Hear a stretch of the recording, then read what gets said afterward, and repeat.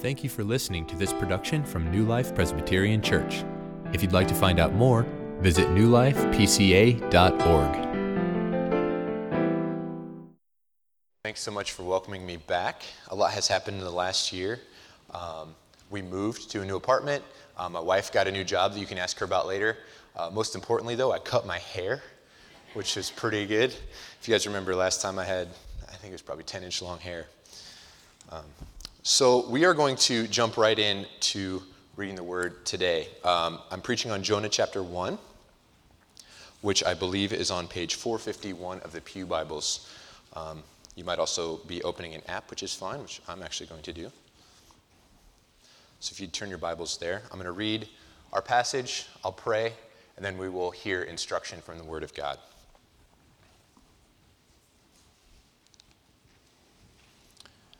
Jonah chapter 1. Now the word of the Lord came to Jonah, the son of Amittai, saying, Arise, go up to Nineveh, that great city, and call out against it, for their evil has come up before me. But Jonah rose to flee to Tarshish from the presence of the Lord. He went down to Joppa and found a ship going to Tarshish. So he paid the fare and went down into it to go with them to Tarshish, away from the presence of the Lord. But the Lord hurled a great wind upon the sea, and there was a mighty tempest on the sea, so that the ship threatened to break up. Then the mariners were afraid, and each cried out to his God. And they hurled the cargo that was in the ship into the sea to lighten it for them. But Jonah had gone down into the inner part of the ship, and had lain down and was fast asleep. So the captain came and said to him, What do you mean, you sleeper? Arise, call out to your God. Perhaps the God will give a thought to us, that we may not perish. And they said to one another, Come, let us cast lots, that we may know on whose account this evil has come upon us. So they cast lots, and the lot fell on Jonah. Then they said to him, Tell us on whose account this evil has come upon us. What is your occupation, and where do you come from? What is your country, and of what people are you? And he said to them, I am a Hebrew, and I fear the Lord, the God of heaven, who made the sea and the dry land. Then the men were exceedingly afraid and said to him, What is this that you have done? For the men knew that he was fleeing from the presence of the Lord because he had told them. Then they said to him, What shall we do to you that the sea may quiet down for us? For the sea grew more and more tempestuous. He said to them, Pick me up and hurl me into the sea. Then the sea will quiet down for you. For I know it is because of me that this great tempest has come upon you. Nevertheless, the men rowed hard to get back to dry land. But they could not, for the sea grew more and more tempestuous against them. Therefore they called out to the Lord, O Lord, let us not perish for this man's life, and lay not on us innocent blood. For you, O Lord, have done as it pleased you. So they picked up Jonah and hurled him into the sea, and the sea ceased from its raging. Then the men feared the Lord exceedingly, and they offered a sacrifice to the Lord and made vows. And the Lord appointed a great fish to swallow up Jonah. And Jonah was in the belly of the fish 3 days and 3 nights. Let's pray. Father God, we praise you for your word, and we ask now that you instruct us from it, that we may be equipped for your worship and for our edification. It's in Christ's name we pray. Amen. Well, I'm pretty sure that we've all heard this story before, the story of Jonah. Just the very beginning of the story of Jonah here, though, is very rich. It's heavy with theology. It has application to the heart, and it even looks forward to Christ. From just the beginning, we can learn a whole lot about who God is, the way human beings have wandered from God, and how God has saved humanity. Today, our 3 points will be God's call, our disobedient response, and thirdly, God's solution. So we're going to jump right into point 1, God's call. And this includes a little bit of Jonah's background. Verse 1 says that the word of the Lord came to Jonah, son of Amittai. And we need to know who Jonah is. Jonah was an established prophet of the time. In 2 Kings, it records that Jonah had predicted King Jeroboam II's conquest to recover some land for the northern kingdom of Israel. And so to a Hebrew hearer, that means the name Jonah, it would be recognizable as a prophet already. This isn't the first time that they would have heard Jonah's name. He's a historical figure, just like if I were to reference President Kennedy today. And in this book, in the book of Jonah, the message from God for Jonah is very different. The specific words that the Lord gave to Jonah were a command to preach a message of condemnation and repentance to Nineveh. And Nineveh itself, it's a great big city. It's a capital city of the Assyrian Empire, which is off to the north of Israel. The Lord, the God of Jonah, commanded him to go to a Gentile nation. Assyria was a Gentile nation. And he was to preach that this Gentile nation was doing evil. As you can see in verse 2, God says, "Their evil has come up before me." I find this interesting, and I think that Jonah finds it a little bit worse than interesting. Why would God send an Israelite prophet, one of God's chosen people, to tell a Gentile nation that they were acting wickedly? Isn't it obvious that they're acting wickedly? They're Gentiles. They serve other gods. In the Old Testament, we often think of God's promises for redemption as only applying to God's chosen people, the descendants of Abraham. God only has purposes to love and to save his chosen Israelites, right? Well, here at New Life, we are a Presbyterian church, and we believe in predestination or election. And first of all, let me be clear that if you don't believe in predestination, you're still welcome here, welcome to worship, and even welcome to be a member. But I'm speaking right now about specifically what the PCA, what's on the books in the PCA, as what we believe Scriptures teach concerning salvation. We believe that God chooses, he elects, and he predestines certain people to have faith. And he gives the Holy Spirit to those people so that they have the ability to believe. At the core, this is because all humans are sinful by our very nature, corrupted since the first sin of our forefather Adam. And now people are naturally inclined to reject God rather than give him homage and love him. So we're Presbyterians who believe in predestination. Some people will say to Presbyterians, that doesn't give you any incentive to preach good news to sinners, because God is the one who does the work of regeneration, of causing the first spark of faith, which is involved in repentance. Why evangelize at all? Why should we go preach good news to sinners if God is the only one who can actually do anything about it? He can and he would save those people even without our work, because he had chosen them ahead of time anyways. People will lobby against the Presbyterians. Well, I actually wonder if that was Jonah's own line of thinking. Jonah might have thought to himself, I'm not going to Nineveh because those are the wretched non-believers. If God wants to cause repentance in their heart, he can do it, that's fine, but I'm not going to be a part of it. He can do it on his own. In fact, we know that this is what he thought, because in chapter 4, Jonah actually talks back to God a little bit. He says in chapter 4, verse 2, after Nineveh had repented and after he had fled to Tarshish, he says, "That is why I made haste to flee to Tarshish, for I knew that you are a gracious God and merciful, slow to anger, and abounding in steadfast love and relenting from disaster." Really, Jonah? You're convinced that God could save those people and that he could save anyone. He just didn't want to be the one doing the preaching, that's all. He didn't want to be the one to evangelize and to say the hard things to the Assyrians who were living in Nineveh. Let God do the saving, Jonah thought, because he will save, and he wants to save them at the end of the day, so he can do it on his own. So Jonah thought.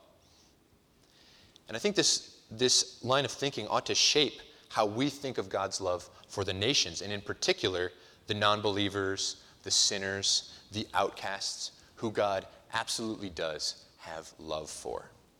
If Jonah is right, if Jonah thinks that God is a gracious God who is slow to anger and abounding in steadfast love, and that God does have love for Nineveh, then we as Christians also better heed God's call to preach to non-believers and to the nations. Why? Here's God's plan. God certainly can and he certainly does turn people's hearts to himself. He sends the Spirit. He's the one who does the work. He causes that initial spark of faith. But from Jonah's story, there's another thing that's also clear. God intends to spread the good news of the gospel by way of essentially our word of mouth. He wants believers to spread the message. He could do it any way he chooses to, but he calls upon his people. He calls upon you and me to spread the message high and low around the world, to the foreigner far off, to sinners far off, or the neighbor nearby. So, if you ever hear anyone speaking against the Reformed or Presbyterians or anyone who believes that there's no need to evangelize, you can point to Jonah and say there's absolutely a need to evangelize. God called Jonah to preach to the nations who were far from him. He could have spoken to the Ninevites directly, but he chose Jonah. Let it not be said of anyone here that we hesitate to share good news, or that there is no incentive to share our faith, or that world missions don't matter. They do matter. From our seats, we can't tell who will have faith or who won't have faith, who is elect, who isn't elect. But God does know, and he uses human agents like you and like me to do his work on this earth. He uses Jonah, and he uses you. And as a minor subpoint, at the end of the story in chapter 3, God actually does cause the city of Nineveh to repent from their erroneous ways. Not forever and not across the board, but God had true intentions in sending Jonah to the Ninevites. And some people again will say, if God only chooses to elect and save some, then he doesn't really mean it when he says, come to me all who are weary and heavy laden, and I will give you rest. In other words, some claim that God doesn't actually want all people to know him if he's only chosen certain people. But I think this story is a great example otherwise. I think God telling Jonah to go preach to this sinful group who are lost, they're not part of the chosen people of Israel, but he still sends Jonah to those people. That is evidence otherwise. We see in Jonah that God pursues after the lost. He includes in his plan of salvation those who were initially far off. And what that means is, in Jonah's time, God loved non-Israelites as well as Israelites.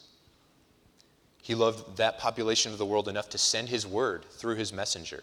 And in our age, in the church age, that means God has love for people who don't seem savable to you and who don't seem savable to me. We just don't know who is or who isn't elect, so we have to default to assuming that God does have plans to save them so that we will preach the gospel to them. There is a genuine, real offer of the gospel to all humans. This is what's known as the general call, because it goes to all humans. God calls all people to himself, and that he wants all humans to hear and know that he loves them. Some will still reject him, that's true, but they are still loved by God. And if we apply this concept to today, God loves and desires repentance from people you want to run away from, just like Jonah ran away from Nineveh. Why? Because God is a God of steadfast love. He is merciful and long-suffering and patient, and he intends to incorporate people from all reaches into his own fold. I think we Christians, we can take a close look at ourselves and think through if our care and desire for the lost, does it match up with God's own desire to have mercy on sinners? Maybe for some people, we don't think that those of a different sexual ethic are worth saving, are worth hearing about God's love. We think that those must not be the ones that God has chosen, certainly. Maybe it's those crazy, loud kids with all the tattoos and piercings and leather clothes who get really loud at night. Maybe it's more severe. Maybe it's along racial lines, like an immigrant population from another country or a different skin color. I think it's very accurate to say that God loves those people particularly and desires to bring them close to himself.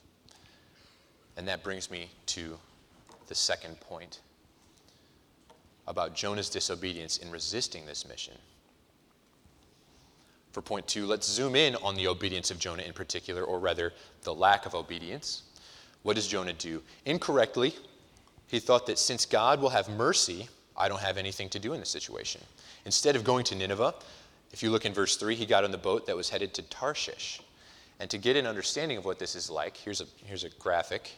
Jonah was living near Joppa, which is on the bottom right side of the screen. when the Lord called to him. And Nineveh was a good distance away from Joppa, as you can see. It's a little over 500 miles to the northeast. That would be where Assyria was. Tarshish, however, you can see is in about the opposite direction, about as far as you can go in the known world at that time, all the way far away in Spain. And so we can see in verse 3 of our text that Jonah's goal was to flee from the presence of the Lord. This wasn't just some geographical fluke. He was trying to get away. And you know, Jonah is in a distinct category where God directly commanded him, right? He heard the voice of the Lord. He directly commanded him to go to a certain place to preach. Most of us, admittedly, we don't have such a direct word from God. We haven't been in Jonah's shoes. We're not prophets. For example, I'm going to seminary now to learn how to preach the Bible, and I certainly haven't had a direct word from God to go and learn how to do that. And that's the case for most of us. We haven't had that. But we all certainly have gotten into our metaphorical ships, and we've sailed away from the presence of the Lord, hiding from God because of the difficulty of the tasks that we face. I think I can relate to Jonah. I think you can probably relate to Jonah too. Let me give an example of a time when currently I'm running from God in a certain way. I work in a small bicycle shop with just 2 other coworkers and my boss. So it's a very small environment. Lots of hours talking in the back room in the bike shop, having just, general chit chat as it might go. I'm not full-time because of school, but I'm probably close to 2,000 to 2,500 hours over the course of the last 2 years working in this bike shop. And I tried to tally up and just think loosely how many of those hours I spent explicitly sharing the gospel. Probably 10 to 15 of those 2,000 hours. 0.5% of my time spent at work. And we feel pretty natural talking about anything else. We've spent time discussing anything, but I haven't spent time discussing the one thing that is the most important to me. Now, I don't want to badger them and, preach the gospel incessantly to the point where I get fired because I can't actually complete my duties. But I do think that I can be more obedient to God by simply just letting my full cup spill over onto my coworkers, maybe spilling a little on them. I really like that imagery of a cup full of God's love. You see it in Psalm 23, my cup overflows. Don't let it just overflow onto the ground. Let it get on people a little bit. And I think at the end of the day, what it really comes down to is I don't share the gospel enough because I don't expect God to do anything about it. It's almost as though he has these traits of love and mercy and steadfastness, but they seem like passive traits to me in my mind sometimes, like they don't do anything. Have you ever felt like God's mercy doesn't actually work? Like we're working for no reason at all. We spend time sharing the message with people, meeting with them often, and nothing happens. But this is far from true. God's love is active and has power over sin and over sinners. The Holy Spirit is set loose to liberate captives around the world because God is love. Because God is love, God does love. And God only is love because he does love. You see, we've not believed that God will have mercy, so we've sat on our hands. We've all been disobedient, thought God couldn't do it, and run away from the situation, just like Jonah. Plus, here's another thought. We sit historically on the side after Christ has been raised. When we are disobedient and negligent in sharing the love of God, there's really no accounting for it. It doesn't make any sense. We've been redeemed by Christ. We know him in a personal way. Jonah only knew the shadow of Christ that loomed in the Old Testament. For us, Jesus' death and resurrection has happened in our past. Therefore, we should be able to share the gospel much more easily because we can point to a time when Jesus was raised, when he was victorious. We can say, here, I have a record of the moment in which the wrath of God that belongs to you was poured on Jesus instead. So let me end point 2 with a call to be obedient. We must not have confidence in our own ability to turn sinners into saints because that is God's job, but we shall spread good news. What does this look like? It means, like I said, letting your cup spill over. And I don't think this means you need to be standing on street corners shouting at the top of your lungs to be effective. Simpler ways can work wonders. For example, ask somebody who's having a hard day if you can pray for them and do it in the name of Christ, their Redeemer. Do it out loud if they'll let you. Or maybe there's somebody you know who hasn't gone to church since their childhood, or maybe they haven't gone to church at all. Invite them to church. Tell them first. The first time they might not like it. It might take them a few tries. And then maybe after 2 to 3 weeks of them coming to church with you, sit down with them, have some coffee, and just ask them how they thought of it. You're going to be better equipped for that conversation than you might think. So, point 3. God's solution for our disobedience. There are plenty of types of disobedience that I mentioned in point 2, but those are only a sliver of the manifold ways that we have been disobedient before the Lord. We've certainly acted in all sorts of ways contrary to his ways and his holy statutes. So for point 3, we should look at God's solution for what happens when we're disobedient. Jonah's disobedience earned him the punishment of being thrown overboard and swallowed by a fish, which I've heard is pretty unpleasant. Haven't tried it. So our own disobedience, in a similar way, earns us the justice of God. And I think it's interesting the way the author of Jonah, he depicts Jonah's actions. In our passage here, it's repeated a number of times how Jonah is going down. He goes down to Joppa. Then he goes down into the boat. And in verse 3, just a little bit down the page, when everyone is scared about the storm, and then in verse 5, they find Jonah down in the depths of the boat. And it's as though he's sinking this whole time. In his prayer to God in chapter 2, which I'm not preaching on, you can read that for yourself. I'd encourage you to read it when you get home for his own kind of personal take on this. In that prayer, which is his lament, Jonah repeatedly talks about the depths to which he has sunk. He likens it to a pit. Jonah got himself in pretty deep. Jonah's running from God, and he's running from the consequences. He's hiding from God, and he wants to get as far away from Israel as he can.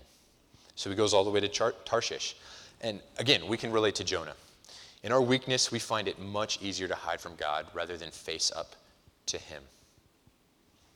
It's the human condition, right? It's just like Adam and Eve in the garden. When they first sinned, they hid from God. It's about the most human response that there can be. In fact, it's more than just a human response. My parents had a little dog, a little Boston Terrier, who sometimes would get into the trash can, and so we'd find an empty trash can and, all the garbage kind of strewn about the kitchen, but we wouldn't find the dog because the dog was hiding under the bed or somewhere, usually on the second story. Even that silly animal could tell that there was going to be judgment and consequences for her wrongdoing. So when the storms break out on the sea, the other mariners, they came to Jonah to have him pray to his God so that their ship wouldn't go down. And I think this is actually a big crossroads in the story when they go find Jonah and say, pray to your God. Think if Jonah had done that and just said, God, forgive me for my trespass. I will go as you have told me. I wonder if the outcome would have changed at all. We don't have a way of knowing, but Jonah knows what he did wrong. Finally, when the crew casts lots to find out who is at fault, they figure out that it was Jonah, and they come and ask him some questions. And finally, at this point, he finally reveals that he's a Hebrew. He serves the Lord God in verse 9. He admitted his fault, but instead of praying to God, turning to this God, who he said he knows this God is merciful, he knows this God has steadfast love. Instead of interceding on his own behalf and on behalf of the ship's crew, he told them to throw him into the sea. Jonah, you know that God is full of mercy and patience. Why are you doing this? If you think he's going to spare Nineveh, why would he not also spare you?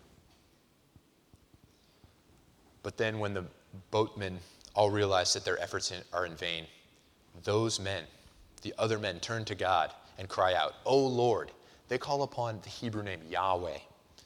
Let us not perish for this man's life, and lay not on us innocent blood, for you, O Lord, have done as it pleased you. Then they threw Jonah into the water, and a fish swallowed him whole. How contradictory. It wasn't the Lord's prophet, but a group of strangers on this boat that call out to God and seek his deliverance. They're the ones speaking about God's sovereign will and pleading for mercy. Jonah's the one who knows the Lord and should rightly fear him. But Jonah doesn't turn to God in accordance with God's love and mercy. Instead, he just asks to be thrown in the water. And I think there's a big breakdown in who Jonah knew God to be and what he was willing to do about it. Jonah knew God could save Nineveh, but he decided to flee from God because he didn't want to be a part of that. Jonah knew God could save himself, but instead, he didn't reach out. He didn't repent, and he didn't ask for deliverance from the Lord. And I think there's a breakdown for us too. Whenever we go on sinning and trying to hide our sin from God, we know in our minds for sure that God is able to forgive. We proclaim that all the time on Sundays. But we hide from fear that God will decide not to forgive us, but to have judgment upon us. And I think this is self-harm to the highest degree. Instead, we should run into the loving arms of our Savior. We're like sick people who need a simple antibiotic to survive, like penicillin, but we don't take it. Though we know there's a cure, we go on getting sicker, not trusting the cure to make us well. But what is our cure? What's the cure for our disobedience? Or for that matter, what was the cure for anyone's sin, Jonah's included? The death of Jesus is the cure. Let me read Matthew chapter 12, verses 38 through 41. Then some of the scribes and Pharisees answered him, saying, "Teacher, we wish to see a sign from you." But he answered them, "An evil and adulterous generation seeks for a sign, but no sign will be given to it except the sign of the prophet Jonah. For just as Jonah was 3 days and 3 nights in the belly of the great fish, so will the Son of Man be 3 days and 3 nights in the heart of the earth. The men of Nineveh will rise up at the judgment with this generation and condemn it, for they repented at the preaching of Jonah. And behold, something greater than Jonah is here."